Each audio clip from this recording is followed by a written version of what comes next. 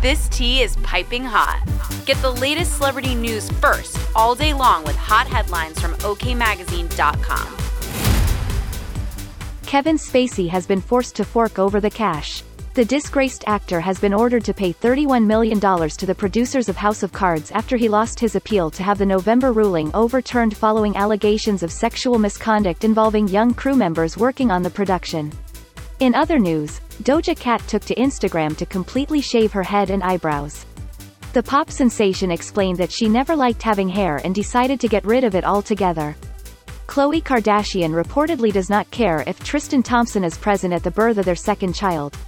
The insider noted that the Kardashian star wants to be there when their surrogate gives birth to their son but is indifferent about the NBA star being present.